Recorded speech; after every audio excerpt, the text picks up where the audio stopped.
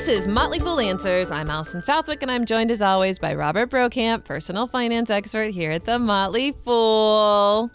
How you doing, bro? I'm splendid. How are you, Allison? I'm good. In today's episode, we are sneaking our listeners into a recent member event in Boston so that you can eavesdrop on some of the highlights. We'll also answer your question about how we personal finance. All that and more on this week's episode of Motley Fool Answers.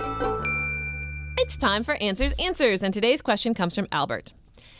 He writes, I am starting to get proactive about my expenses, but I feel I am still a newcomer. Can you provide advice on what inspires you both to think high level about your finances in life? I haven't had much guidance growing up and just want to hear what any of your long-term goals are and how you build your plans to achieve them. Any personal examples and obstacles along the way, Albert would also like to hear about. Do you want to go first? I'll go first. That's a very interesting question. I was thinking about how did I create my beliefs about money in general? Because he talked about expenses, and I've always been someone who was frugal. I was never comfortable spending a lot of money, and I guess that comes from my parents, although looking at some of the expenses from other people in my family, my sisters. Do they listen to the show? Hope not. I doubt it. There's a couple of them are more comfortable spending money than I am, so I don't know where it came from my parents.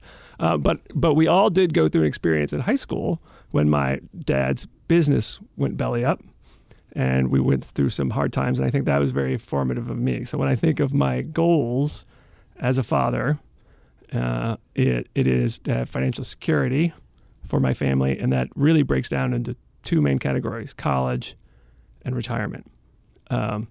So those are the things that motivate me. Those are the things that whenever, it was funny, my wife actually said, we were sitting around the table and she said, what if you won the lottery? She was asking this, everyone at the table, what if you won the lottery? What would you spend the money on? And then she looked at me and said, you can't say retirement in college. To choose something else. So those, and how I stay on top of them is basically I do run my numbers at least once a year in terms of whether we're on track to have enough money to do those things. And in terms of obstacles, it's really time. So having the time on the weekends or whatever to do all the little silly personal finance stuff that you probably should do to make your life a little better. Yeah, so I am also a naturally frugal person. So I think most of my money lessons I learned from my mom and my dad, of course, and they are both completely different. I think I've said this before on the show, that my mom used to like to say that, Alan, you're good at making money and I'm good at saving money, I think is what she used to say. Because my dad was very good at making money, but he was also very good at spending money. And he came from a family that didn't necessarily have a lot of money. And rather than becoming frugal as a result, he ended up being who knows about tomorrow? Let's have a good time today and have all these experiences and spend money and blah, blah, blah. And for most of his life, he was very good at making money, so it wasn't an issue. My mom, on the other hand, came from a fairly wealthy family, and she was just naturally frugal, and I think often lived under the fear that you may not have money tomorrow. And one of her stories that I will retell to you all, and now Mom gets to hear one of her stories told back to her, was that her mother, my grandmother, once joked that she was down to her last $20. And my mom, as a child, heard this and got very, very, very worried. And somehow, and of course, it wasn't her last $20. She was just saying, maybe she was just saying, this is the last $20 I have in my wallet, but it was not their last $20. But for some reason, my mom as a child thought, this is our last $20 and we're going to be out on the street. And she was terrified. And I think that was kind of an offhanded comment that an offhanded comment that her grandmother made, but it really affected my mom long term.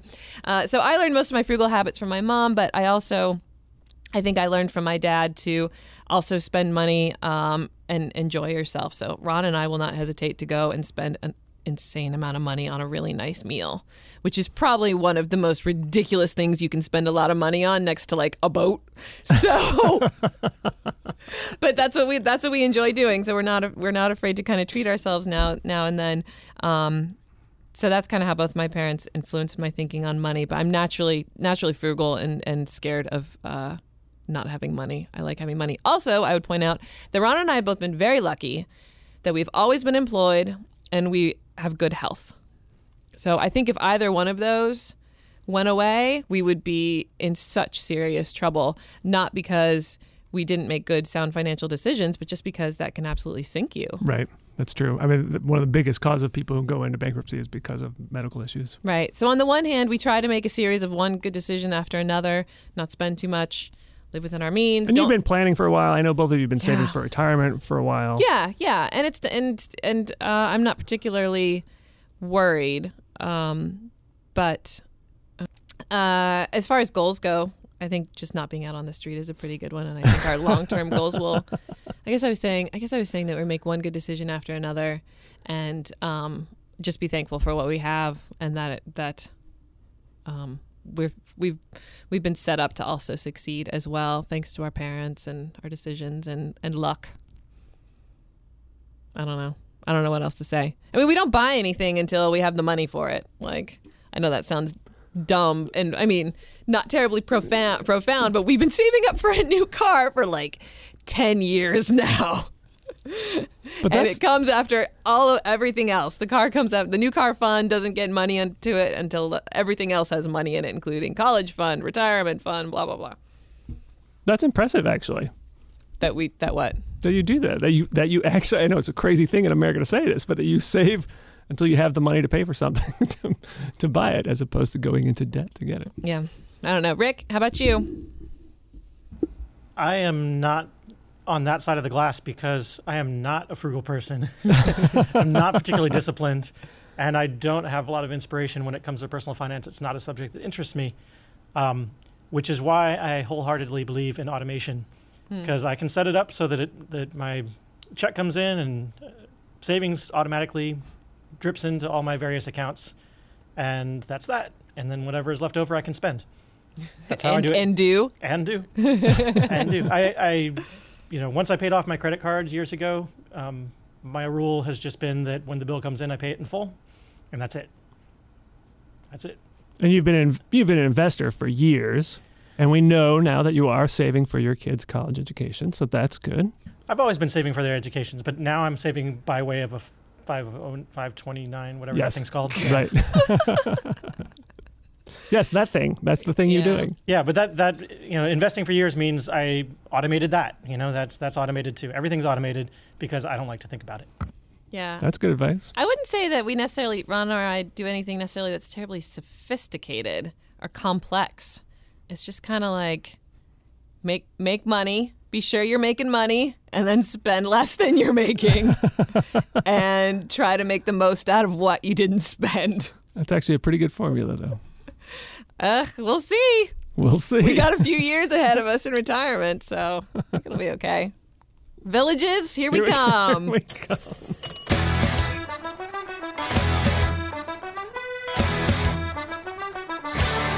For today's episode, we're doing a little eavesdropping on a member event that we just held in Boston for our One members.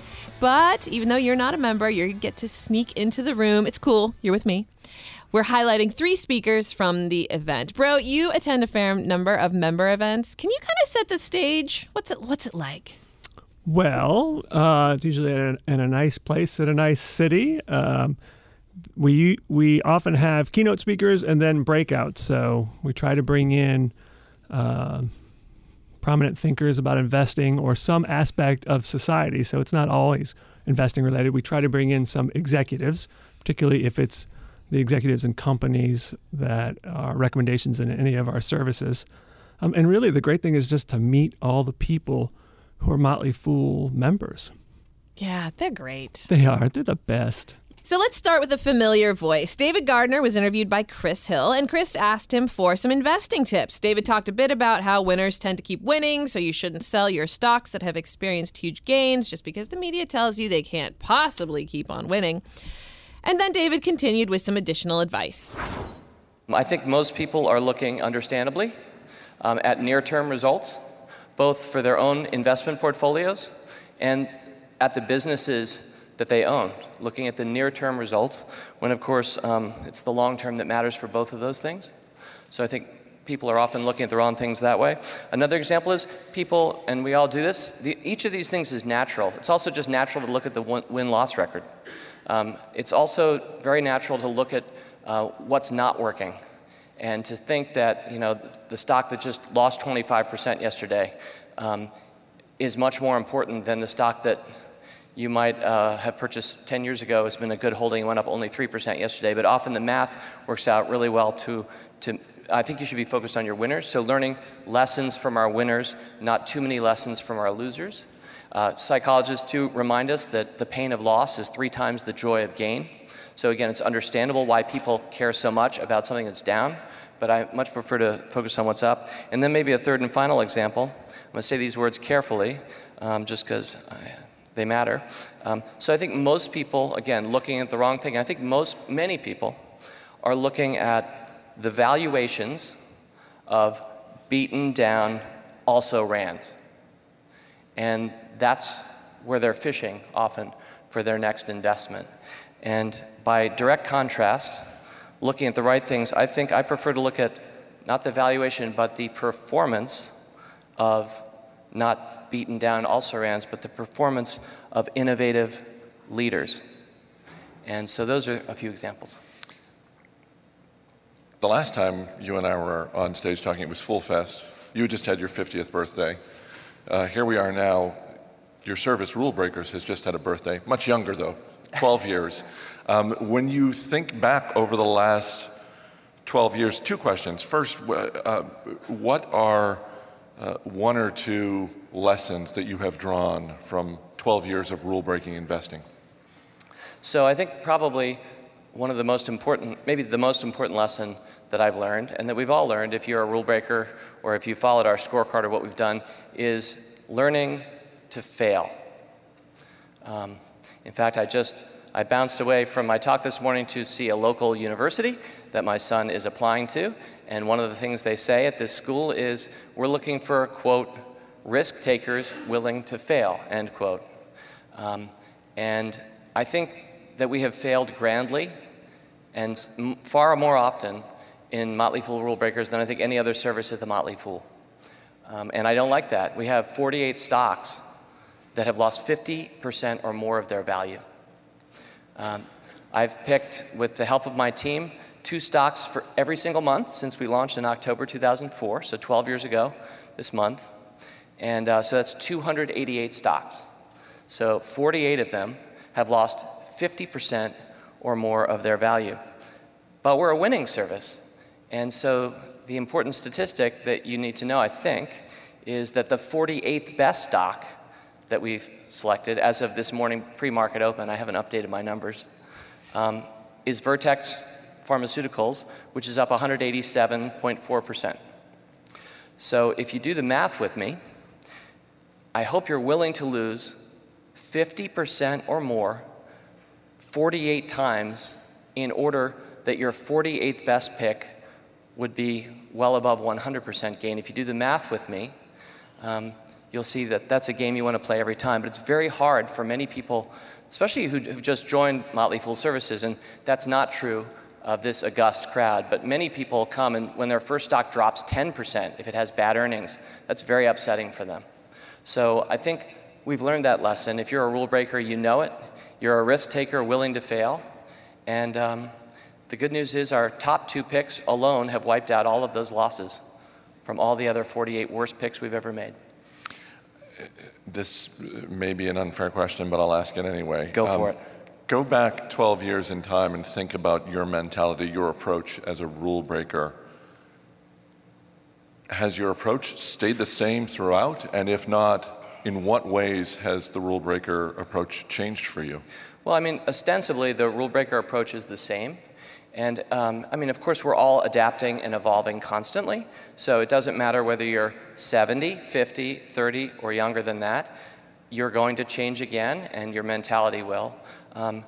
I can say ostensibly we haven't changed because the bedrock of what I wrote in the book Rule Breakers and Rule Makers that Tom and I wrote in 1998, those 6 traits that I wrote about then are exactly what we use today in 2016. The world may have changed some in the last 18 years, but we're still doing the same fool thing in that way. But at the same time, yeah, there have been, like my mentality 12 years ago, I didn't quite as much value the importance of culture at companies, where today, I know I'm not the only one of the fool. When I talked about how you're in a room full of people and you're hearing from people today who understand what matters, I think the culture of the institutions matters a great deal, much more than I appreciated 12 years ago.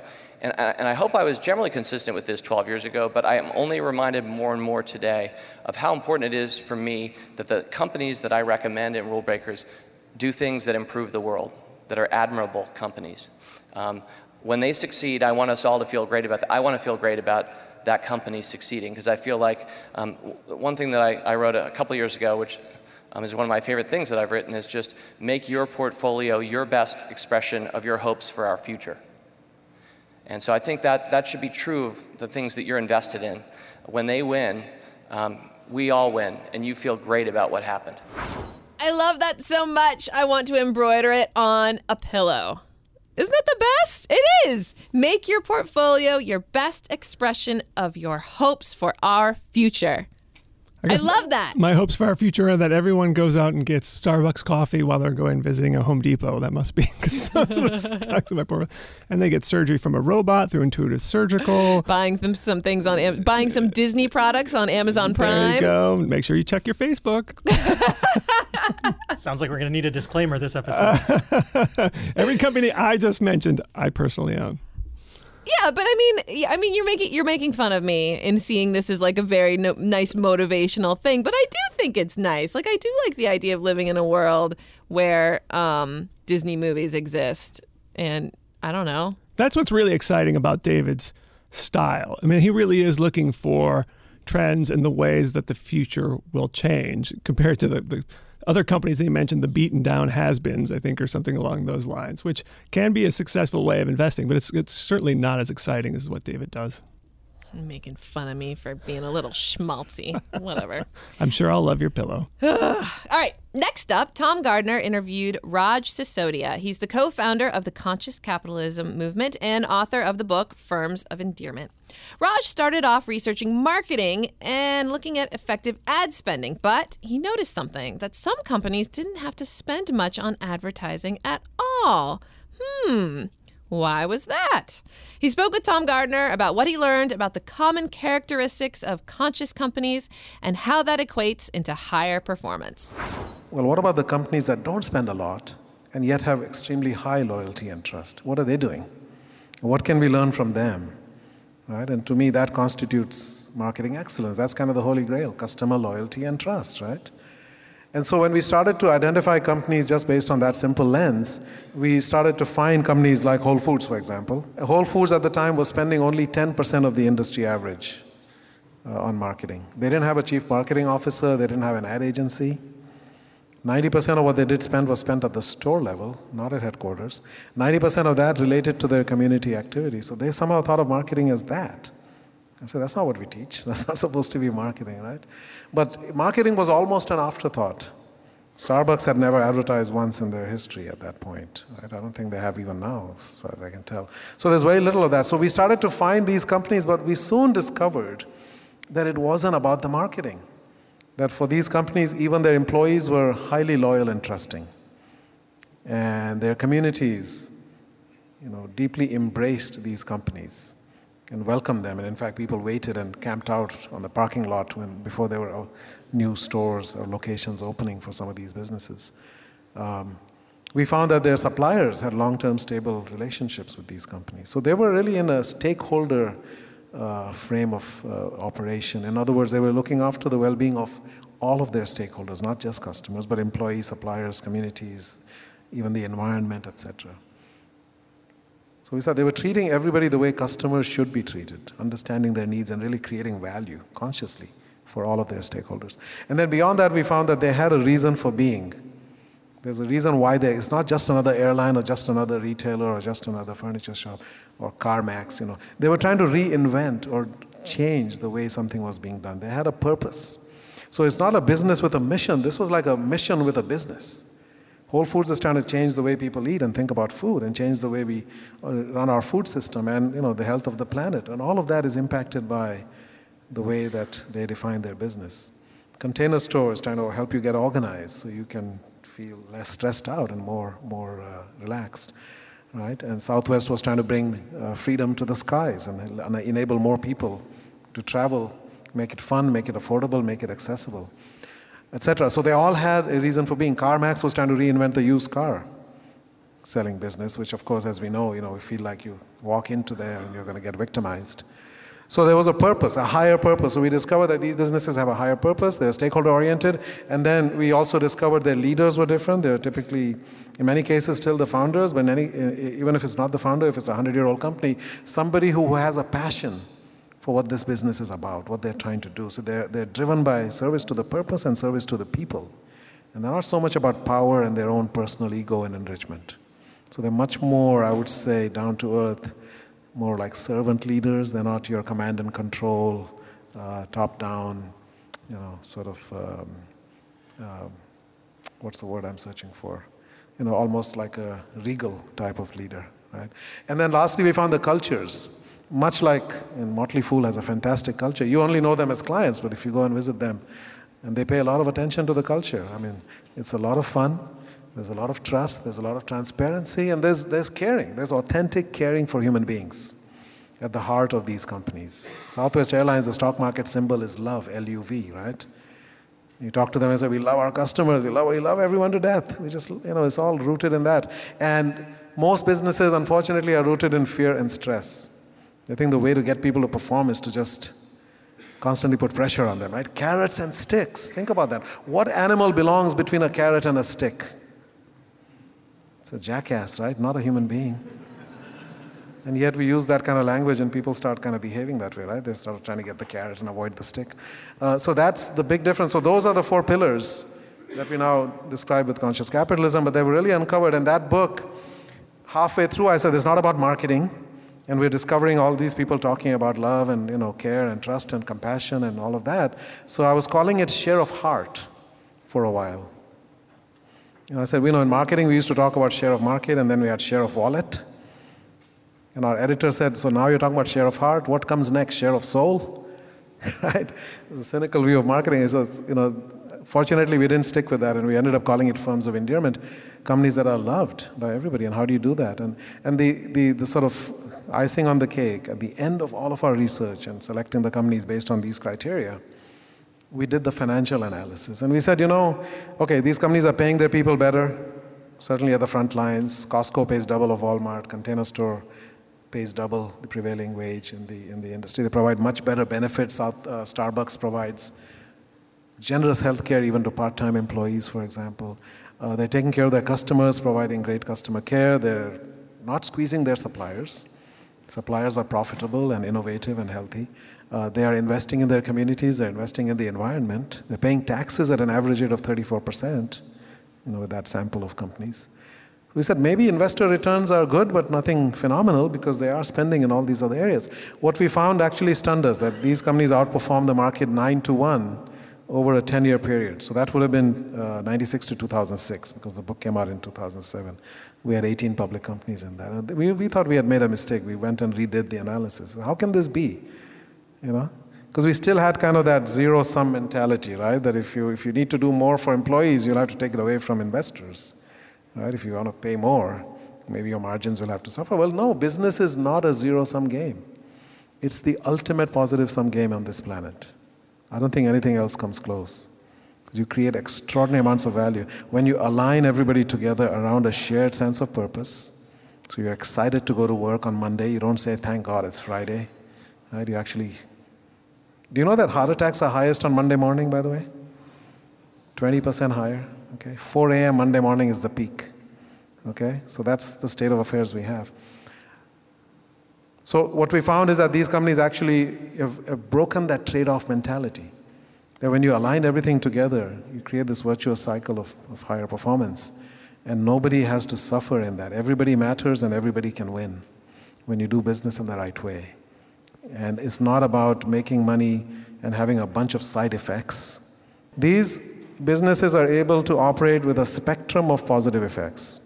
It's not just financial, it's intellectual capital, it's social capital, it's emotional well-being, it's spiritual well-being, physical well-being, ecological well-being, and positive impact on the culture. And those are all the consequences of how we choose to operate. So as I said, that book turned my life around, because until then I just had a job and a bit of a career in marketing, and now I had a calling. And I still remember sitting in Pennsylvania at some Poconos for a writing retreat, and I had tears in my eyes as we were writing some of the stories about these companies. and the deep humanity that exists inside corporations, or can exist if you allow it to. Because human beings are wired to care, and corporations are designed to snuff that out for the most part. You're supposed to leave that at the door, right? Put on your mask and armor and show up for battle. It doesn't have to be that way. Why can't we combine love and work? Those are the two aspects of being human. As part of my job here at The Motley Fool, I also do media relations. And so sometimes that means getting our analysts out there talking about investing. Sometimes it means talking about workplace culture at The Fool. And it's funny to me how there's this tone generally that work sucks. Right. And I get that it does. And it historically has really been hard and difficult work. But many people today, including all of us here at The Motley Fool, have the opportunity to have really, really rewarding work. And work doesn't have to suck, but it does suck for many people. We'll see. I don't know how to reconcile that. Someone's got to clean toilets. And I love them for that. I want a pillow that says make love and work. That's all I'm saying. You be careful. Christmas is coming up. Be careful what you wish for. I look forward to it. Love and work on a satin pillow. It's a gift for you and Mrs. Brokamp. All right. Finally, friend of the podcast, Morgan Housel, gave a speech titled, "You Are Not Too Late." He begins by showing the audience an iconic photo of one of the most momentous events in human history. This is Wilbur and Orville Wright, December 17th, 1903. This picture is the first second of the first flight in human history. And we know in hindsight that this is one of the most important events in human history. If you go to the Library of Congress where I found these papers, you'll find two things that I think are pretty astounding. One is that the first passing mention of the Wright brothers in the New York Times was 1906, 3 years after their first flight. Even more astounding, I think, is in 1904, so 1 year after their first flight, the New York Times interviewed a European count who was a hot air balloon tycoon of sorts. And they asked him if human flight, what they called back then were the flying machine. That's what they called airplanes. They asked him if flying machines would ever become a reality. And this is what he said. He said, "In the very, very far future," said the Count, with a crescendo accent on the very and a shoulder shrug that suggested an eternity, "there may be flying machines, but not now, not now." This was a year after the Wrights' first flight in the nation's newspaper of record. There are so many interesting stories that come from the Wright brothers, but to me the most fascinating is this 5-year gap between when they changed the world and they convinced people that they changed the world. And I think what's really important is that if you look into it, this is an extreme example, but almost every innovative product throughout time, every big invention that really changes the world and goes on to be one of the most impactful inventions or innovations is almost never understood at first. I think products that are instantly adored are adored because they're familiar. And they're familiar because they're usually just slight improvements over what's already available. But when you have products that are totally transformational, almost nobody gets it at first. And that process between inventing it and getting people to understand it isn't something that takes months or years. It can take decades. We know in hindsight that the car was one of the most transformational inventions of the 20th century.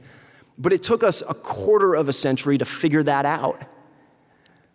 This was true for TV, too. This is the New York Times in 1927 talking about the first use of television. It says, "Pictures are flashed by wire and radio synchronizing with speaker's voice." That's the clunky way of describing what a TV is. And so this is a little different. They were really excited about the TV when it first came on because it was just amazing to watch. But you see this line here, "commercial use in doubt." And here too, the first TVs came around in the mid-1920s. It wasn't until the 1950s that it was a pretty viable, sustainable commercial enterprise. It took a quarter of a century to get there. It was true for, really interesting, it was true for penicillin as well. Alexander Fleming, this guy, discovered penicillin pretty much by accident in 1928. And I think penicillin, like the airplane, if you had to make a list of the most important discoveries or inventions of the 20th century, penicillin would be at or near the top. Depending on whose estimates you use, penicillin saved between 80 and 200 million lives since it was put into practice. It's a huge gap, but whatever the number is, it's enormous. It wasn't until 1942, so 14 years after discovery, that Merck, the pharmaceutical company, made 10 doses of penicillin and realized hey, this is actually pretty great. And the first mass-scale production actually came for D-Day in 1944, and they made 2 million doses. But that was 16 years after we first discovered it. So here, too, we have more than a decade between discovering something that changes the world and convincing people that it's actually going to change the world. And I think with any big breakthrough technology, I at least want to think in hindsight, and I think it's common to think in hindsight, that the gap between invention and adoption is quick, and it almost never is. I think every big innovative technology follows an 8-part path that goes something like this. At first, when it's invented, people say, I've never heard of it. There's just nobody knows about it. And then after a while, they say, I've heard of it, but I don't understand it. And then after a while, they say, I understand it, but I don't see how it's useful. And then as time goes on, they say, I see how it could be fun for rich people, but not for me. And then they say, I use it, but it's just a toy. It's not practical, it's just fun to play with. And then they say, it's becoming more useful for me. And then they say, I use it all the time. And then they say, I could not imagine life without it. I think every innovative product goes through this cycle. And the important thing to understand is that this cycle can take decades, and it rarely, if ever, takes less than 5 years. So what does that mean for you as an investor? That's why you're all here. I have 2 things to think about. The first is that when innovation is measured generationally, results should not be measured quarterly. You can imagine in hindsight going to Wilbur and Orville in 1904, or a year after their flight, and saying, how's revenue? How's net income? How did you perform in the last 90 days? You can imagine going to Bill Gates in 1979 and saying, looks like your guys' growth last quarter is kind of slowing down. This is really concerning to me. It sounds ridiculous in hindsight, because it is ridiculous in hindsight. But people do that today with companies like Google and Facebook that are really doing big innovative things but are still judged by quarterly results. A lot of what we call pessimism is just impatience in disguise. This headline I found 2 days ago. It was perfect timing. It says, why the next 20 years will see a lot less technological disruption than the past 20 years.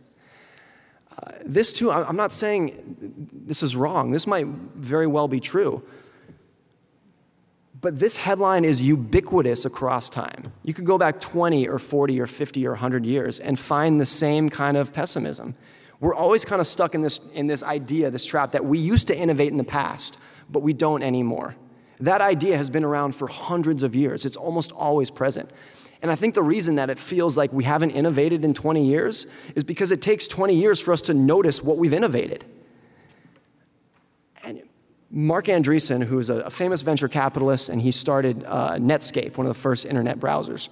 He told a fascinating story recently. He went to Silicon Valley in, I think, 1992, really early on in the internet days. And he said that even in the early 90s, there was a palpable sense in Silicon Valley that they missed the internet, that it was too late, that it was something that happened in the previous years, but if you got there in 92 or 94 or 95, it was too late, you missed it. And in hindsight, we know that's ridiculous, because even in 95, even in 99, that was just the early seedling days of the internet. But at the time, they had this sense that it was something in the past, but the things that we're making now are not that important, not having that much impact, that they were too late. So about 1 year ago, a guy named Kevin Kelly, who's the executive editor of Wired magazine, Wired's a big technology magazine, was asked basically that same point, whether we're too late to invest in technology. We've made so much progress over the last 50 years and built so many great companies like Google and Facebook and Amazon, but is it too late? We've missed the boat and it's too late. And he gave a great 3-sentence answer that I love to wrap up today. He said, the greatest products of the next 25 years have not been invented. If they have, you might not even know about them yet. You are not too late. I remember when I bought Amazon way back in 2014. Whoa. Yeah, I had this fear that I was too late and that I'd already missed my chance. But it's doubled since then. And of course, for every Amazon in my portfolio, I can show you 3 companies that have tanked. But, I don't know. That's my only example. That's my best example of thinking I was too late and I wasn't too late. That's a good one. Giving me nothing. That goes back to what one of David's points was, that in your portfolio, you're going to have losers. You're going to have losers. That's just part of what happens. But ideally, you'll also have the Amazons. And I think it was Buffett who said that he thought he was too late to buy Walmart many years ago. And I think he said that he was instead sitting around sucking his thumb because he got around too late and he never bought it and he totally regrets it. And Walmart, had at that point had already been around for probably around 25, 30 years. He said he thought it's too late and he was wrong. Yeah. So even Buffett does it. We could also put that on a pillow. Pillow talk. Pillow talk. Another night of being alone with Pillow Talk. That's the show. It's edited doggedly by Rick Engdahl. For Robert Brokamp, I'm Allison Southwick. Stay foolish, everybody.